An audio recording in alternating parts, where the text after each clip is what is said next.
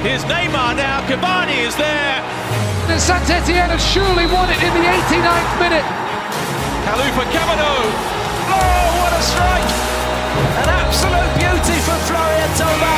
Kylian Mbappe wraps it up. Hello and welcome along. Welcome to Le Beau Jeu podcast. Coming up in the next hour or so, derby delight for Puel as Saint-Étienne drive a stake through Sylvinho's lion heart.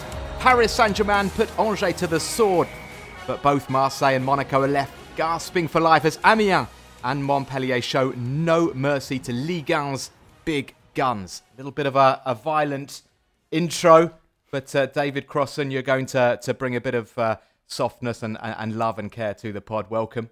Yeah, maybe. I'm a bit grumpy this morning, Matt. Dave has been in a real grump. A heavy weekend for you. You finished late after commentating the derby. More about that in a second. I'll just introduce Robbie Thompson, who is back, having missed last week. Welcome, Rob. That's right. I was off in Istanbul last week, so missed the pod, unfortunately, but had a listen. Very good. Well done, lads, and pleased to be back. Very nice. Successful trip for you as well, with a victory for Paris Saint-Germain in Galatasaray. Absolutely. A good win. Incredible atmosphere. I had never seen a game in Istanbul before, and it was really something very special. Hats off the Galatasaray fans as well, and the Paris fans that travelled there. It is definitely a stadium that I would love to visit one day. Armel Tanguy was also off on his travels in another footballing hotbed, Naples, last weekend. How was that, Armel? Hi, yeah, it was great. Went to the San Paoli and equally can say it was a brilliant atmosphere, but dreadful organisation. Got in 25 minutes after kick-off. Anyway, enough of that. That wasn't the Italians' fault. That was your fault? No, that was the Italians' fault. Really? It was about 40,000 people being funneled through I think I saw single Tom entrances. Williams posted a photo of it as well. Yeah, You're I at was the there same with place, him, so. Same gate. Yep, same gate, same queue. Well, it's not all as well organised as Ligue 1, of course. You know, the stadiums are full and organisation usually impeccable. David Crossan was at the big one, the Stade Geoffroy Guichard last night. It was the 119th Rhône-Alpes derby between Saint-Étienne and Lyon. It was Claude Puel's first game as Lyon manager, and it was well. Let's hear what happened. Dave Crossan was commentating. Boudabouz. Beric is free. Robert Beric to be the hero. Late on, the substitute with his first of the season. Over Lopez and into the corner for 1-0.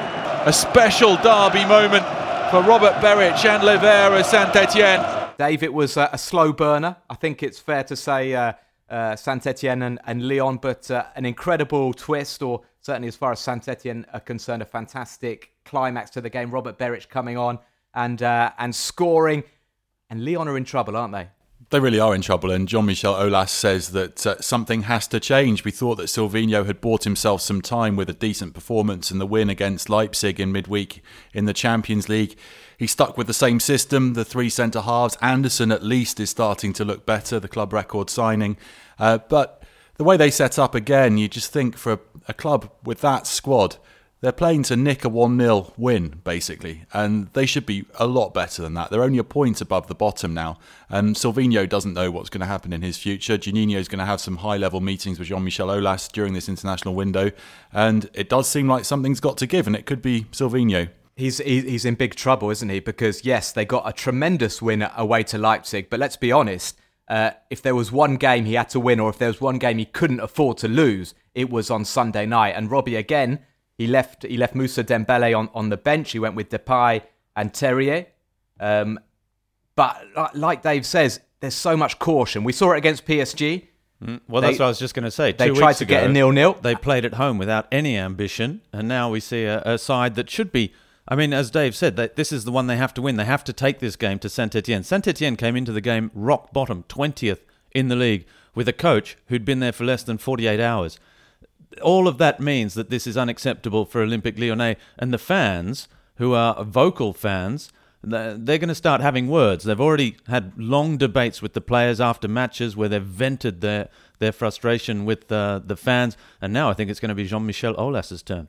Armel, he's going to go. Sylvinho in the next 10 days. What do you think? We've got the international break. Jean-Michel Aulas, as Dave said after the game, said something has to change. He said it's up to Juninho. He said something is going to have to change. It'd be a tough decision for Juninho to sack the man he brought in after just 9 games, but there's a lack of cohesion in the way Lyon play, and as you mentioned earlier, leaving Dembele on the bench is just nonsensical when you look at how the guy's played every time he's been given an opportunity. Well, they won 2-0 in Leipzig with Dembele on the bench. Granted, but I mean, they won 2-0 in Leipzig. They lost 1-0 against the bottom team in Ligue 1 this weekend without him. Same goes for Jeffrey Adelaide. He didn't play in the Champions League, but he played in the previous round and he was their best player. Aouar is in for Rennes Adelaide, basically, and he's had his 2 best games of the season against Saint-Étienne and against Leipzig, and he's suited to that 3-4-1-2 system. The Terrier Depay up front thing worked really well against Leipzig because they harried the defenders, and Terrier is very mobile. He wasn't as good against Saint-Étienne yesterday. Dembele, when he did come on, nearly repeated the history of last year with a header down towards the bottom corner. Jesse Moulin made the save, but instead it was Saint-Étienne with the late winner, and late goals have been a problem for Lyon this season. Yeah, absolutely. We'll talk about Saint-Étienne because it's a massive result for them, but Dave, just to finish, if you like, on Sylvinho, do you feel he looks like he's out of his depth? Do you feel that, is the coat too big for him? I don't know if that's... Well, the suit doesn't fit, and he's quite impeccably tailored. I've spoken about that before. I think he does spend a lot of time in his appearance before going out to coach, but he does look out of his depth in the press conferences, not helped by the language problems, and events are conspiring against him. The Boudebouz cross from the right, that was the position that Léo Dubois was defending. Dubois was captain, but he went off 9 minutes from the end with hamstring trouble. Boudebouz got the cross in from the right-hand side. Marcelo let Beric free, and Beric scored. And he'd made his 3 changes, and you can't criticise him for that. He was trying to win the game. He put on Dembele, he put on John Lucas to add some running power in midfield. And then Dubois goes off and his team concedes. Everything's going against Lyon, isn't it, at the moment? And Dubois having to go off, the cross came from his flank. And I think the worst thing for Olympique Lyonnais and their fans is that this is Sylvinho's first job, and it's probably a massive learning curve, and he's probably gaining a lot of experience and learning an awful lot at the moment. But unfortunately for Olympique Lyonnais, that's not really the point of the exercise. So he could be... It's great experience for the coach, who might go on to become a great coach in the future, but for the here and now is that this is costing Olympique Lyonnais very, very dearly. Yeah, the only thing is that the only thing that might save Sylvinho is Jean-Michel Aulas's attitude towards coaches. I remember when I arrived in France, 2002, 2003, and I remember reading L'Équipe. I was struggling through it back in those days. My French wasn't great, but that Paul Le Guen was getting hammered by the press, and this isn't good enough, and Lyon are supposed to be building this project. They'd won the Cup, the Coupe de la Ligue under Santini, and Jean-Michel Aulas. And they were champions under Santini. Oh yeah, exactly. Yeah, sorry. And Jean-Michel Aulas came out and he kept saying, no, he's my man. He's my young Arsene Wenger. He used to keep saying. He showed that faith in Le Guen, and Le Guen went on to win 3 league titles and built a phenomenal team. But at that stage, it almost didn't matter who the coach was. Didn't they set records under Alain Perrin, and he still got rid of him at the end of the season? Also, less so under Claude Puel. Also, Paul Le Guen's now in Ligue 2, but that's another story, of course. And just to go back to your point, you say it was since you arrived in France, 2002, 2003, that Aulas has been defending coaches. This is Lyon's worst start to a season since '95. So it goes beyond that. He really has to make a decision. Yeah, although I saw a stat as well that in the last 4 seasons before this defeat, they had suffered just as many defeats in their first 8 matches. They've had bad starts in recent seasons as well. They're pretty well placed in the Champions League with 4 points. I don't know. I do think there is huge pressure, and I wouldn't be surprised if Sylvinho goes. Not so much because of the results and the situation, but because I think he looks like he is out of his depth. And I don't think he looks capable at the moment of turning this around. Never played for the club either. What the players are saying. What the players are saying when they talk to Juninho. Players know, someone like Memphis Depay, who's played in different countries, who's in a full Dutch international, very experienced player. He's been right behind Sylvinho. He's been backing publicly, Sylvinho. Yes, he has. Publicly. No, in terms, the players are trying. The attitude was impeccable in Leipzig, and I wouldn't criticise the work rate last night either. I would criticise the tactics and everything else. But Léo Dubois got the team together for a meal on Monday in a fancy restaurant near Lyon. On Tuesday, they celebrated Anthony Lopez's birthday together. No alcohol for the players, but apparently there was a little bit for the coaching staff. And then who are your good sources on that, Dave? Yeah, I read the papers as well, Matt. I can understand most of it now. Well, yeah, these meals out are very important in France, particularly in Lyon, the capital of I bet they've been having a lot of food in Saint-Étienne over the last 2 months. Casserie especially. I think the celebrations went on long into the night in Saint-Étienne. It was Claude Puel's first game in charge. He was appointed just 48 hours previously after some pretty, I'd say, disappointing words from the presidents about Ghislain Printemps, the former coach who was and remains a very well-respected man in football. And, they basically sacked him, but instead of doing it with class, I was disappointed to hear Robbie saying, listen, some people are made to be number one, some are made to be number twos. Ghislain is a number two. The fundamental point is right there, though, isn't it? Yeah, it's just, I would but why he shouldn't say it publicly. It does lack class. He made him number one. No, but there are better ways, I think. He has since come out and apologised for those words. Maybe he means it with regards to himself as well, because isn't he sort of number two president? All at the controversial. club? Is he number two? Or he's trying to prove that he's number one. Yeah. Now that although he did say Well, the way he was who won hinting that he because appointed I think Printemps he- against his will, in a way that he wanted to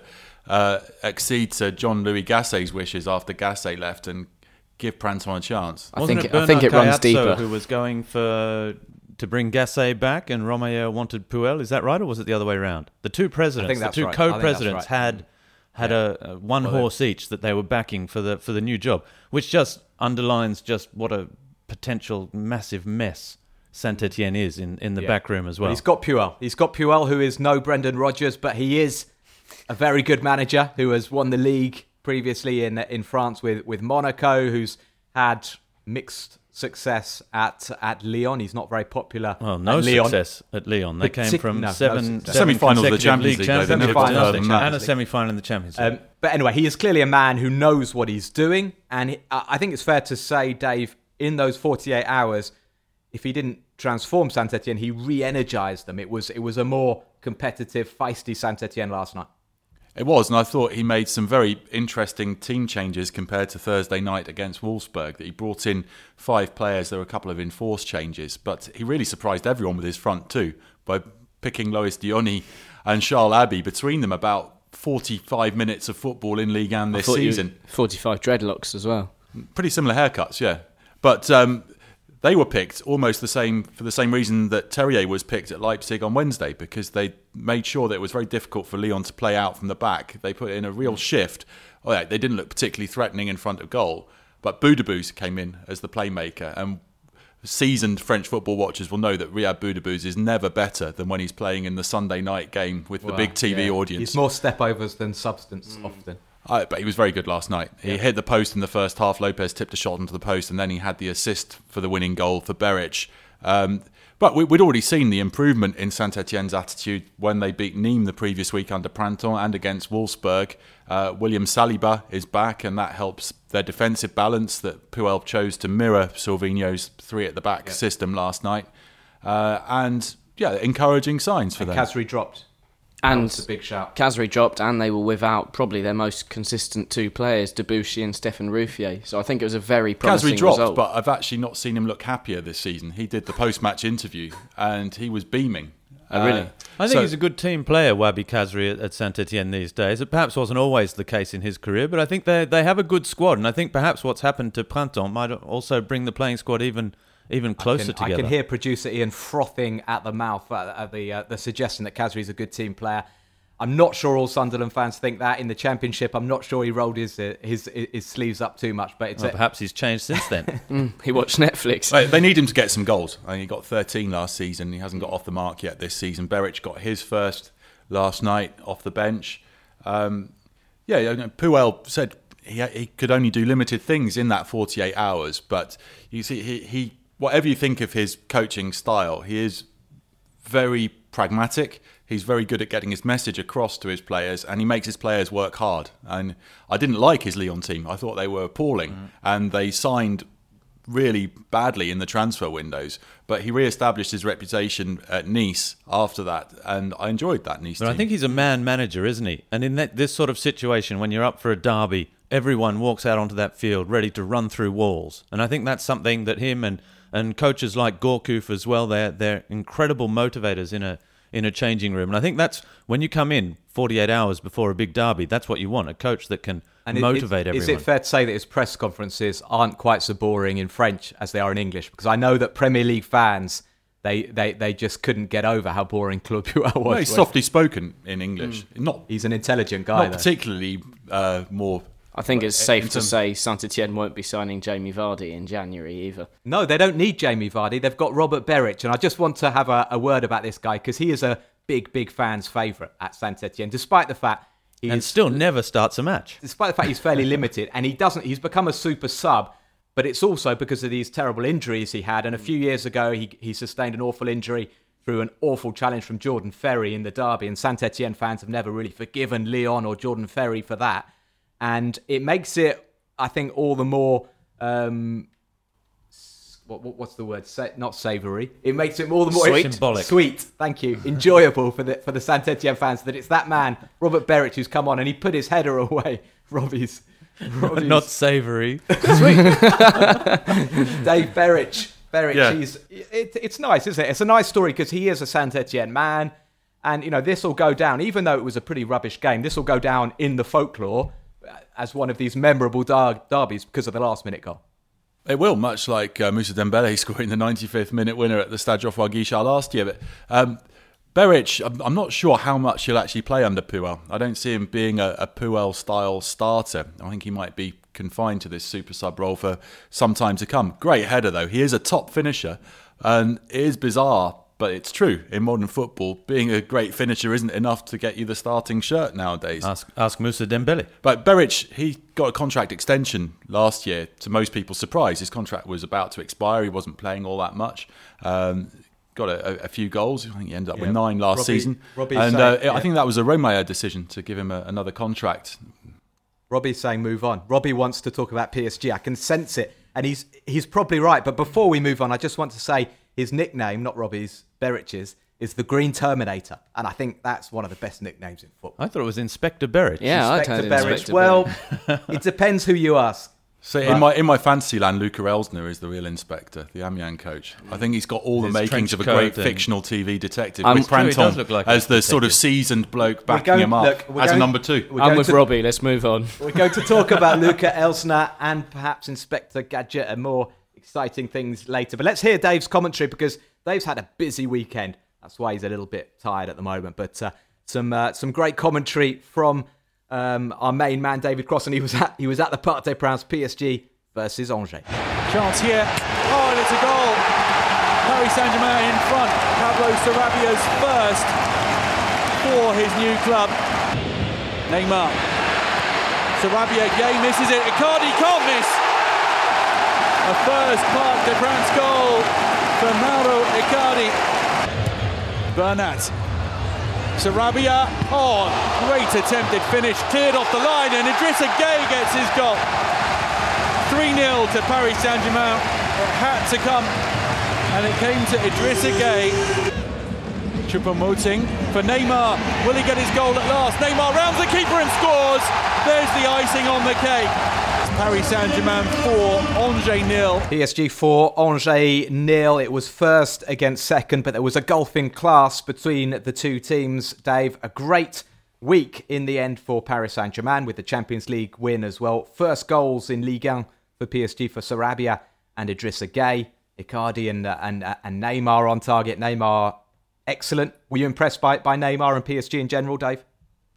Yeah, I was impressed by PSG in general, and Neymar was fun to watch on Saturday, though his usual greedy self, as he had a personal battle with Butel in the last half hour before eventually getting his goal right at the end.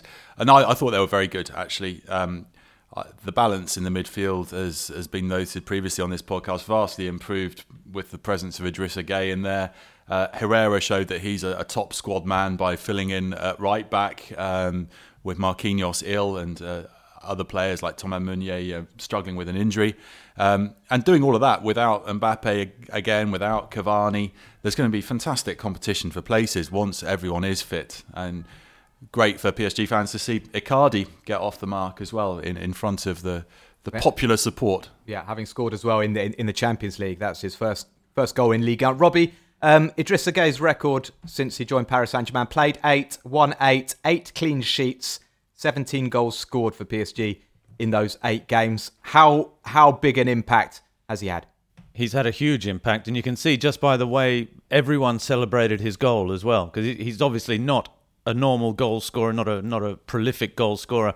When he scored, I actually spoke to him after the game, and he said he had a feeling he might score, and he wanted to do a tribute to Edinson Cavani and do the taking the arrow and firing the arrow. But when he scored, he just panicked and got stage fright and didn't move. And in the end, I think it was Neymar that gives him one of the biggest hugs, and you can see that he's a real popular figure in the changing room. That's one impact that he's had. Obviously, on the football pitch, his constant running. He's a real box-to-box midfielder that doesn't always exist in French football, that we don't see too much of. A player that is good in anticipation, is good in a challenge. Technically, he's solid. But I think the most important thing that he brings to this Paris Saint-Germain squad is that he really is Thomas Tuchel's man. Thomas Tuchel is the one that told Antero Henrique last December, he's the player we want. He's the only one. If you sign anyone this January window, so they signed Paredes instead. Yeah, and they couldn't get him because Everton wouldn't let him go, and so they went and got Leandro Paredes, who also played for stepping up for the injured Marquinhos, or ill, as Dave correctly said. Yeah, but it's that one of those things. He's Tuchel's man. When you buy a jumper and it's you're looking for the brand that you want, you can't quite find it, so you buy another one. And it's like going to the January sales and buying the more expensive jumper that's not as good. Exactly. You buy one for 45 million, and then you think, well, actually, I don't fancy that one anymore. My point was that Idrissa Gueye has now arrived, and he knows exactly what Thomas Tuchel wants. Tuchel will play him in every big game because he gives that confidence, and that confidence obviously helps in the balance of the team. Perhaps balance wasn't always there last season. Paris have been scoring less goals this year compared to previous seasons, even though that 4 helps. But that as well, the defence is rock solid. It's all positive, and I think Idrissa Gueye is responsible for a lot of the good things happening at PSG at the moment. From the few Paris Saint-Germain games I've seen this season, one thing I really notice about what Gueye brings to the team is just giving Marco Verratti that little bit more freedom to twist and turn between players and be a little bit more creative than in past seasons. He's been forced to defend a lot more, help out the just in front of the back line. With Gueye behind him, he looks free. I think that's a key point, because I think Idrissa Gueye is the sort of player who makes others look better, and I think PSG didn't have enough of those players. They had too many players who wanted to make themselves look good, and I don't mean that in a too derogatory sense. A little bit, but okay, you've got the Verrattis and Rabiots, who are terrific football players, but did they have somebody prepared to roll their sleeves up, do the dirty work, and remain in the shadows? And I think Gueye is that. And when you were having a 3-man midfield at times, when you had Rabiot at the base and Draxler playing in one of the more advanced roles, lovely technical players, but just not the same impact that you're going to get on a game. And now that Marquinhos is more of a defensive midfielder now, and I think he's just got to accept that that's his role. And that's another change for PSG this season. Rather than people saying, "Oh, I'm being played out of position, I don't really like it there, I'm just filling in." Now people seem to have a greater acceptance that is the best way that they can help the team, by playing in the position that Thomas Tuchel wants them to. One-word answers to this, chaps. Is the title race over? Now, PSG at the moment at 2 points ahead of Nantes, just to let you know. The reason I'm asking this question, though, is because their rivals, or their so-called rivals, Marseille, Lyon and Monaco, are languishing way, way behind. So, Armel, is the title race over? Nah. Robbie? No. Dave? Yes. There's still 29 matches left. Exactly. Well, do we stop now? We're not going to stop, but I can't see Nantes. Nantes are doing incredibly well. They got a terrific win again, a last-minute goal from Moses Simon against Nice, a 1-0 win for them. But they're not going to keep it up, and sadly, it's Paris' title to lose, of course. But that's the way it is. That's the way it was when Lyon were the kings in France. Look, it's someone else has to try and put together a consistent run. Monaco did it. Montpellier did it in the last decade. And it can still happen. You say they're languishing behind. Yes, they are at this current point. 9 Lyon, weeks 12 points behind. 12 points behind. 12 points is nothing. They'll be there. Yeah, well, we'll see. I've never heard of any team blowing a 12-point lead. Well, Paris have lost twice this season as well, which has never happened before. So, look, stranger things. Newcastle fan Dave has just started crying. That was the best bit of the weekend, to be honest. We better move on. One thing that PSG might not win this season is the Golden Boot, and we're going to discuss that now. Just a quick reminder, though, that you're listening to Le Beau Jeu, the official Ligue 1 podcast. You can ask us questions on hashtag Le Beau Jeu or send us an email, ligue1podcast@gmail.com. Now, the reason I say Paris Saint-Germain might not win the Golden Boot is because if you look at the top 5 in the scoring charts, Victor Osimhen, 7 goals. Moussa Dembele, Wissam Ben Yedder, Habib Diallo on 6 goals.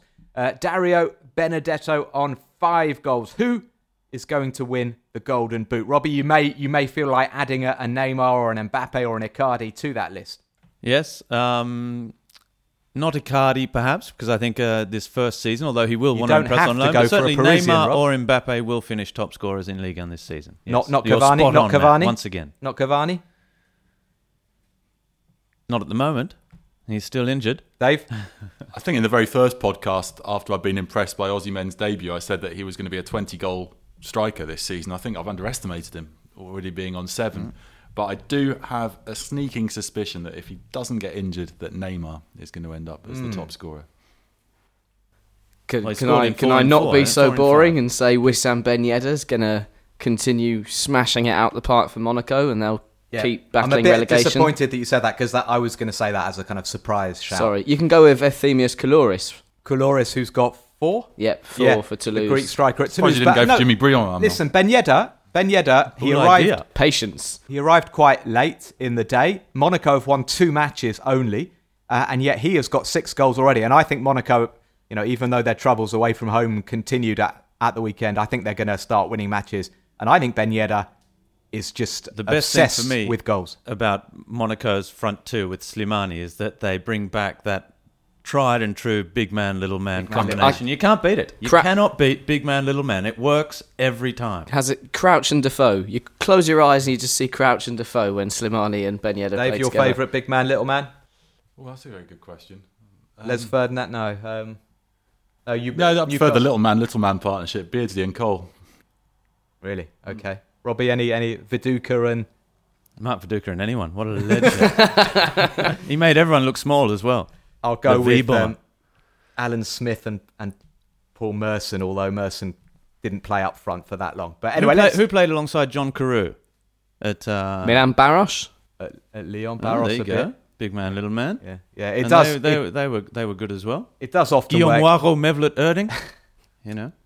Quality. Tony Cotti and who's the big lad up? Duncan Ferguson. Emil Heskey? No. Okay, we're going Frank way. McAvenny.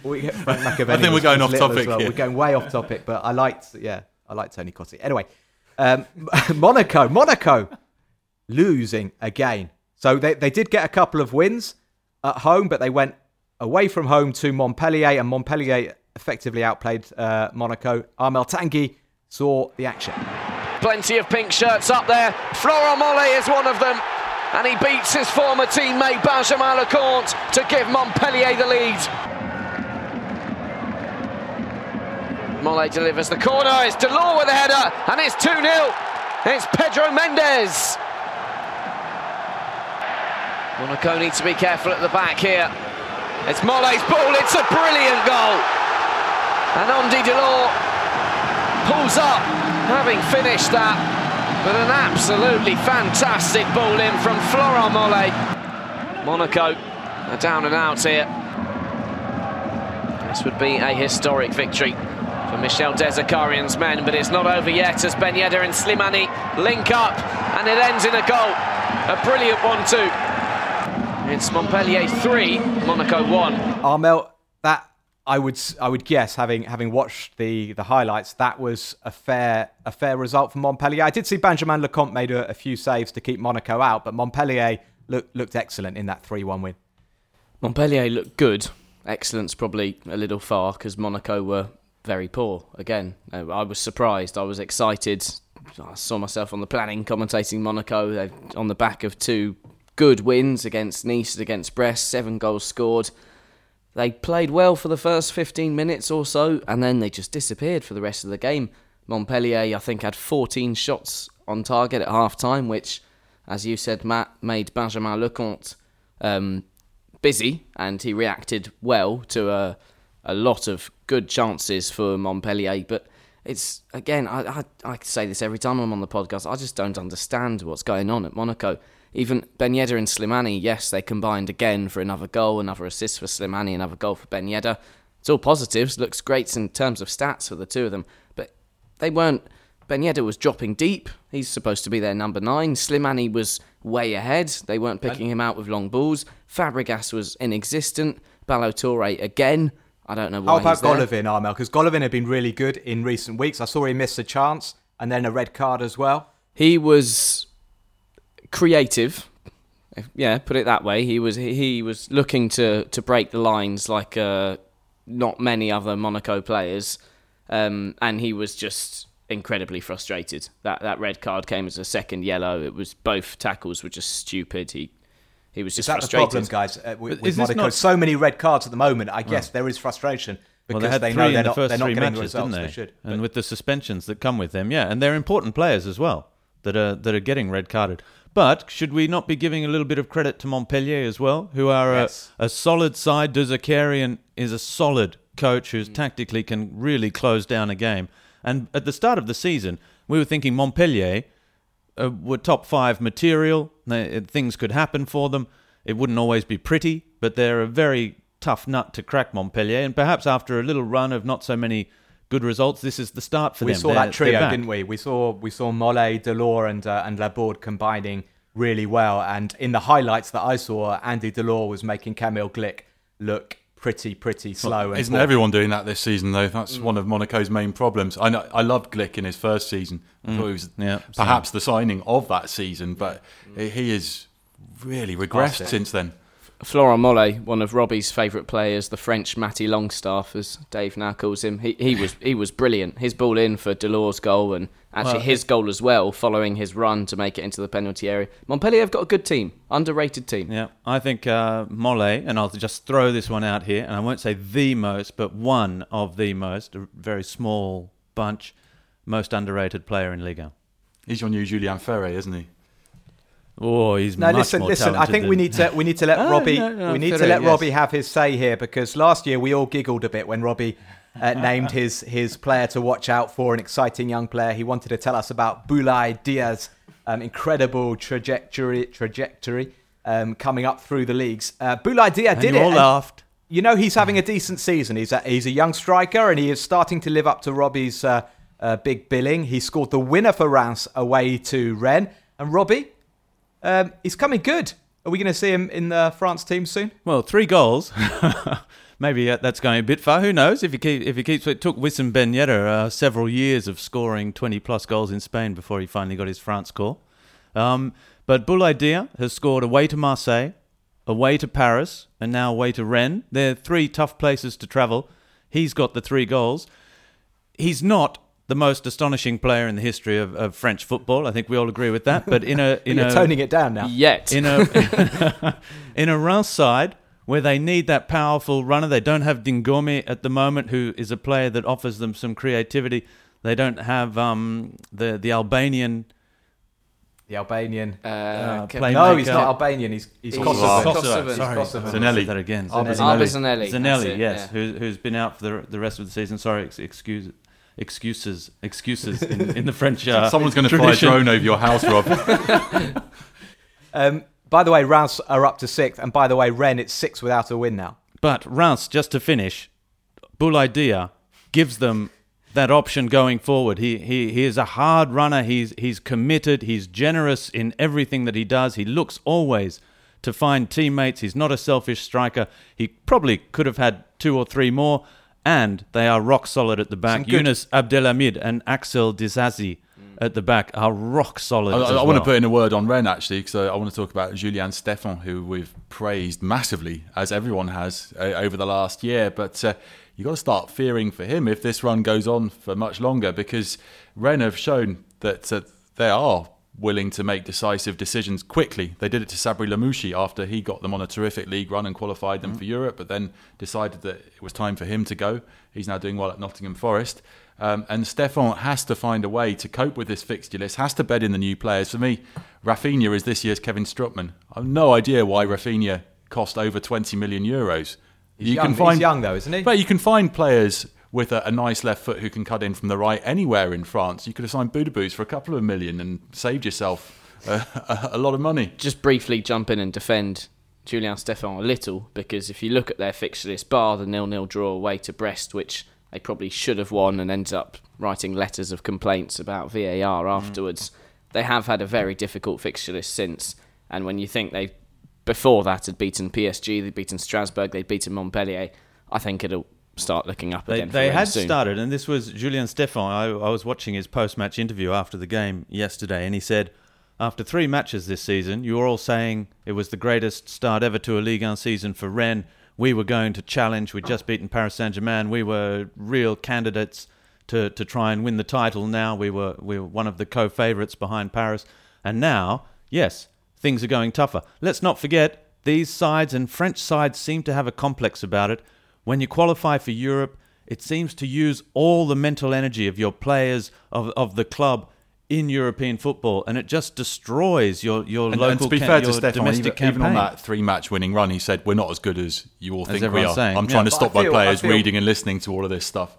I feel that's related to my coup de gueule from a couple of weeks As well, ago when perhaps, I said everybody complains about having But it's so also many experience, matches. Matt. The media talk about it so much. The coaches talk about it so much. The players start to believe they can't actually play 2 games in a week. No, it's not so much that as, yes, well, perhaps, but it's the idea of playing in Europe when you're a club like this that doesn't normally play European football, the chance to play. You know, Lazio are still a big club. They're an exciting club to play against. They play Cluj next. They really need to win now, their next matches. They drew with Celtic. You know, all of that, they're exciting matches to play in. And for a club like Rennes and their players, you know, that takes a lot of energy, and they've got to get over that experience. They're perhaps in the next 3 matches or 4 matches of Europa League, they'll be feeling a little bit better. They won't get so excited. They won't be so down after they don't get a win, and they'll be able to focus equally on Ligue 1. Are we certain this only happens in France? Maybe we need Andy Scott with us, who knows every league back to front. But I mean, Of European is results. this, is this only? Are there any Scottish teams in definitely Europe? Doesn't get talked about in England so much. Definitely. But are Wolves having the same sort of? Yeah, maybe other clubs can have the problems, but I feel that there's this stigma in France that if you're in Europe, whoa, it's going to be a big disadvantage. Your league form is going to suffer, and people say it so much that inevitably it does happen in the end. I just want to move on because I do want to talk about Marseille as well. Before we talk about Marseille, there's another big club.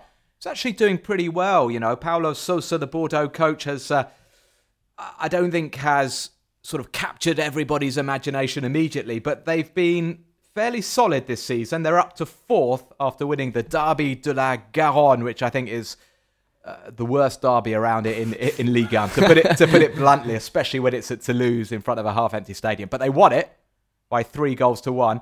And they're doing all right, and they've got a rock at the back these days, Armel, a rock that you had the pleasure of meeting this week. How was Laurent Koscielny?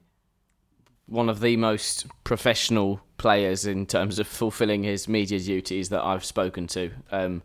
He spent half an hour with another media before in the same room. I actually sat through the interview.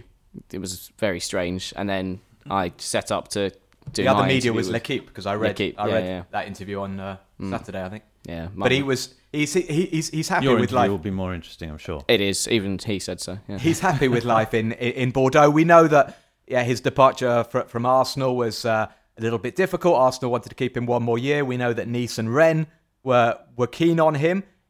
Why is he at Bordeaux? Well, I think Benoit Costil has a lot to do with that. The two are quite close, and when I asked him, would you have come to Bordeaux if Benoit Costil hadn't been around, he said, I'll play my Joker card. And is that because Benoit Costil looks like Olivier Giroud, or they no, genuinely but are interesting close? you say that, because when I went to see Paulo Sousa at the end of last season, it was in a period where there was real talk of bringing Olivier Giroud to Bordeaux, and I do think that, okay, it didn't happen in the end of the summer, perhaps we don't know what was going on behind the scenes, but I do think in January, Laurent Koscielny is going to have a role to play at Bordeaux in helping bringing players in, just because of who he is. And the same way Benoit Costil, okay, he's not quite Laurent Koscielny, is he? But he managed to bring in Koscielny, and he now embodies a project going somewhere. An interesting early shout, that Giroud to Bordeaux in January. Didier Deschamps has been saying it's becoming a problem now. Giroud's not even getting off the bench at Chelsea. Why not? Why not? I think it'd be a good move for him. I mean, Hwang is finding a bit of form. Nicolas de Préville, not quite the same position, but he's finding a bit of form as well. I think there's goal from Hwang. It was, wasn't it? I think there's something good going on at Bordeaux right now, and it's not just Paulo Sousa's headshots of himself that he posts after every game. It's not just the red wine. Robbie, Dave, can you see Bordeaux? I was just going to say, Matt, on? you said at the start that we don't know that, it's not catching the eye necessarily, Paulo Sousa, but Paulo Sousa's a coach with that experience as a player, and he was that defensive midfielder, the one that just went about his business. He wasn't trying to catch the eye. He wasn't trying to be the star of the show, and perhaps that's being reflected in this Bordeaux side now. There are no frills. Is there a lot of talk about them, a lot of hype around them? I think Koscielny said in that L'Equipe interview, which wasn't as good as Armel's interview, that Paulo Sousa... Probably a language problem. ...is very influenced by his Italian experience, and he's obviously very, very tactical. And Koscielny actually said, again, in that interview... He's one of 4 players to have won the Champions League back-to-back with different clubs. Koscielny also said there's far more tactical work Koscielny didn't do training. it, Matt, at Arsenal, if you're wondering. He didn't win. Koscielny didn't win back-to-back Champions Leagues, but Paulo Sousa No, did. he didn't, but he did have good 9 good seasons. But can I just get this word in before someone makes another smarmy comment? Koscielny, he said that we're working a lot more on tactics than we did at Arsenal, which I found quite interesting, considering Unai Emery's at Arsenal and is supposed to be a major tactician. Should we move on, Dave? You got anything to add about Bordeaux? I think that they're getting the right sort of characters in. I think Giroud would be a perfect fit, and if you've got the spine of the team with Costil and Koscielny and Giroud, then you're going places despite their advanced age. I think they could do with 1 or 2 more experienced, solid players to just get the best out of those youngsters around them. I think they can and challenge. then next year we can do what we're doing with Saint-Étienne and saying that they just look old now. Yeah. And Armel is supposed to be on Jimmy Briand watch, because you said a few weeks ago you're so excited. Jimmy. He's up to 95 Ligue 1 goals in his career. Jimmy. And you're going to take him to his century? I just can't believe it. How can Bordeaux win and Jimmy not score when they get 3 in a game? Oh, come on, mate. He's on 95 It's still. the nervous 90s. Let's urge him on. 429 games, 95 goals. We're so close, Jimmy. Guys, we're coming towards the end of Le Beau Jeu, but we're going to talk Marseille. Marseille, who had a promising start under Andre Villas-Boas, but 3 draws in a row. And then on Friday night, they came unstuck at Amiens, watched by Robbie Thompson. Kakuta keeps it in play and manages to turn Lopez. Oh, beautifully done. Can he pick out a spot? Guirassy! Oh, the shot! Fantastic save from Steve Mandanda. No, it's in! Now Benedetto! Oh, how about that? Out of nothing. 1-1. Otero. Penalty. And a yellow card for Chaleta Tsar. It's soft, but with 5 minutes to go in this first half, Guirassy fires Amiens back in front for the second time in the game. Diabate rides that challenge. Oh, it's a fantastic pass. The chance now for Mendoza. Mendoza still, and he's done it. Amiens 3, Marseille 1. Robbie, if you could just put your phone away and give us some thoughts. Well, I'm trying to remember, now that I said that quiz about Paulo Sousa, that there were 4 players that had won back-to-back with different clubs, and I'm trying to remember who they were. And I think I may have found it, but I think I'm still missing one. It definitely wasn't a Ligue 1 player, so I think we should move back. There was one that won it with one Ligue 1 club before winning it the next Papa? year with a different No, club. Papa didn't win it with Marseille. Didn't win it with Marseille. Marcel Desailly's won. Very Who good, did Paulo Robbie. Sousa Very win good, it Robbie. with? Points for Armel. Amiens 3, Marseille 1. Robbie, what did you think? I mean, Marseille were missing important players. We know probably 5 first-choice players out injured. But they should be doing better than that against Amiens. They should be. We saw it was a strange match because they really just lacked consistency. Fair play to Amiens. You know, I've said it just before regarding Montpellier, but I'm always one to give credit to the winning side rather than throw stones at the side that lost. Amiens were very good. Amiens started brightly. They had so many chances. They finished like they did against Olympique Lyonnais over the top of a Marseille side that just seemed to lose its way.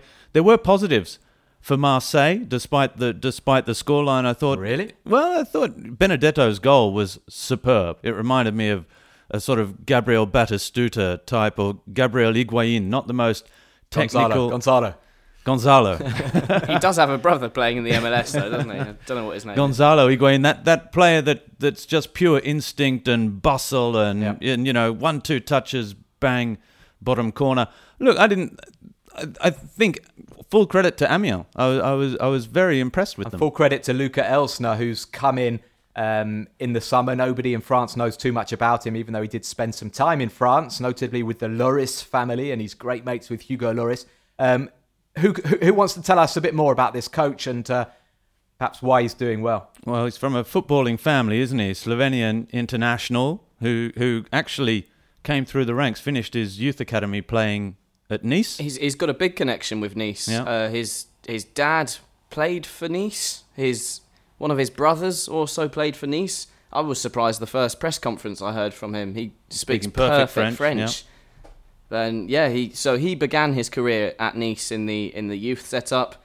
Won the Slovenian championship twice with. I think he's one of Domzale's longest ever serving players, or most caps as well. So he's had a fair playing career. Appearance. So there you are. What more do you want to know about Luca Elsner, the detective? It's interesting. He's on the case, for sure. Actually, Dave is determined to paint him as every time I look at him, fictional detective. He's got the coat on, he's got his hands in his pockets, the slick back hair. He always looks like he's contemplating getting everyone together in a circle and pointing out who did the crime. It was either Luca Elsner or Hercule Poirot for the job, and Elsner got it.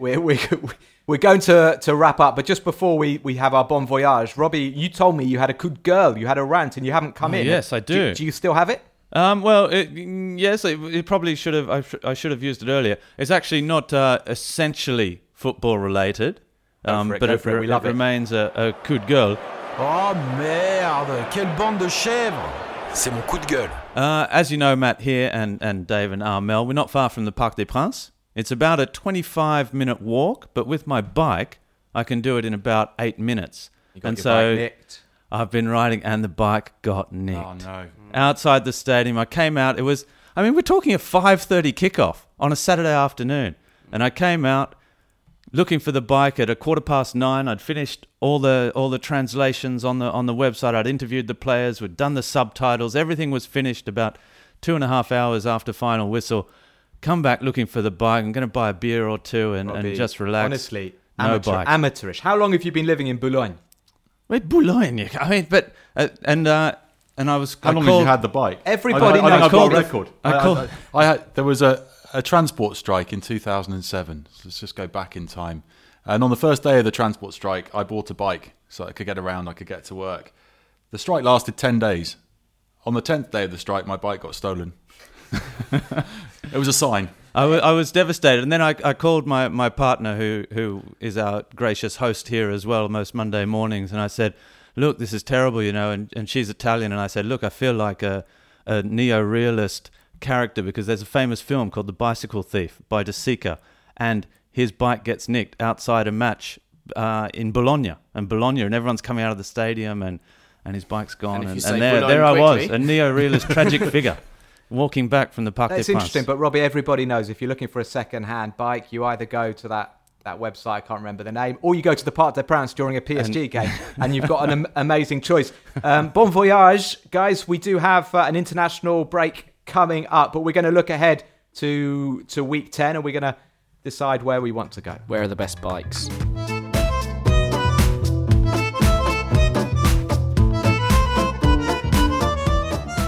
Well, I think I want to have a busy international window. I know some people, not naming Andy Scott, like to take holidays during international breaks, but I'd like to go to Iceland for France's qualifier and then come back to Paris for the home game against Turkey because the atmosphere is going to be incredible. And then head to Nice the following Friday. Nice, Paris Saint-Germain. What a way to get Ligue 1 back underway. And the weather should still be good. I know we mentioned the weather far too much, but it has started to get a bit colder in Paris, so I'm looking forward to a trip. I'm going to go to Picard and not Iceland. That's an in-joke for people who live in France. Robbie, where are you going to go?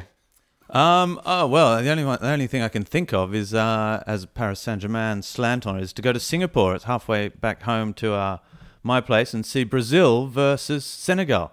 And Idrissa Gana Gueye up against his trio of PSG teammates for a little exhibition match. And then when we come back for the international break, Oh, no. Come with me to Nice, Rob. Yeah, look, Nice, South Coast. Probably a bit of sunshine left as well before winter settles in. I'm going to go, sorry, Armel, I'm butting in. I'm going to go to Bordeaux to see Arsenal's past against Arsenal's future as Laurent Koscielny's Bordeaux takes on William Saliba's Saint-Étienne. All Arsenal supporters need to watch that one. Armel? I'll go to Metz to see to go and see Christian Gourcuff's Nantes win 1-0 again, because I just find that very Goal satisfying. in the second half, quite late on. Probably Khalifa Koulibaly at some point. Yeah, 1-0 to Les Canaries. Fantastic. It quite scans. Who knows? Who knows? Nantes might be top of the league if they can win that game against the bottom club Metz. Thank you very much, everybody, for joining us on Le Beau Jeu. Today we'll be back after the international break. Do take care. We'll see you again soon. Bye-bye. Absolute beauty from Florian Thauvin. Oh, the pass is brilliant for Pepe. And Thauvin. Saint-Étienne has surely won it in the 89th minute. Payet. Oh, what a goal! And Kylian Mbappe wraps it up.